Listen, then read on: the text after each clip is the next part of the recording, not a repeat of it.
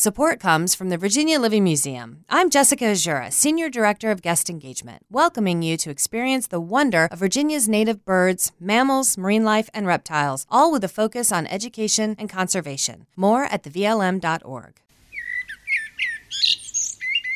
And a very good morning to you. Welcome to our Bird Notes. This is Dwight Davis. One can hear the great crested flycatcher in almost any neighborhood right now, and see this bird, too, with not too much effort, but it really makes its presence known by its distinctive call.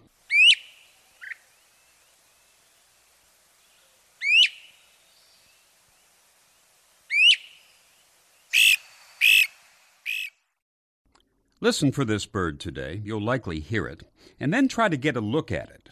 But don't expect a big bird. The name is a bit misleading. The great crested flycatcher is not either, really. It is larger in size than some of its relatives like the peewee and the Epidionax flycatchers, only about 9 inches long, though. And the crest is not a crest like that of the cardinal or the blue jay, for example. The scientific name is closer to what this bird is all about.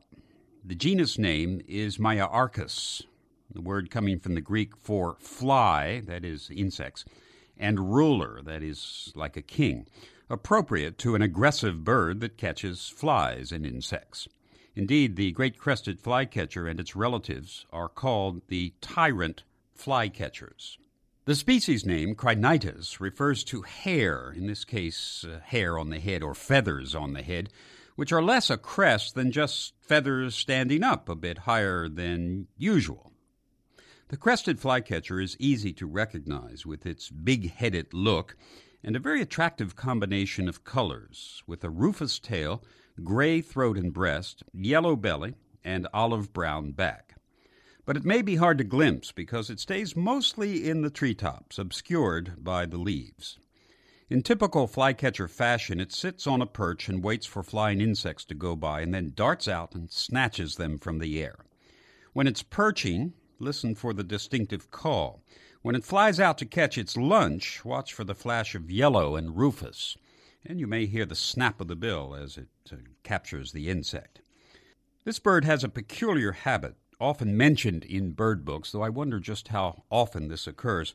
It sometimes uses cast-off snake skins in its nest. The reason for this is not known.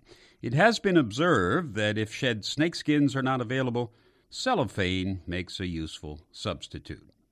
The hows and whys of this peculiar habit would make an excellent study for some fledgling ornithologist. The great crested flycatcher is nesting now, in tree cavities mostly, and eating lots of insects, many of them harmful to gardens.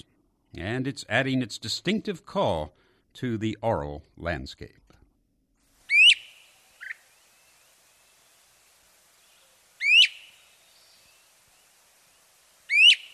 Support comes from the Virginia Living Museum. I'm Jessica Azura, Senior Director of Guest Engagement, welcoming you to experience the wonder of Virginia's native birds, mammals, marine life, and reptiles, all with a focus on education and conservation. More at thevlm.org.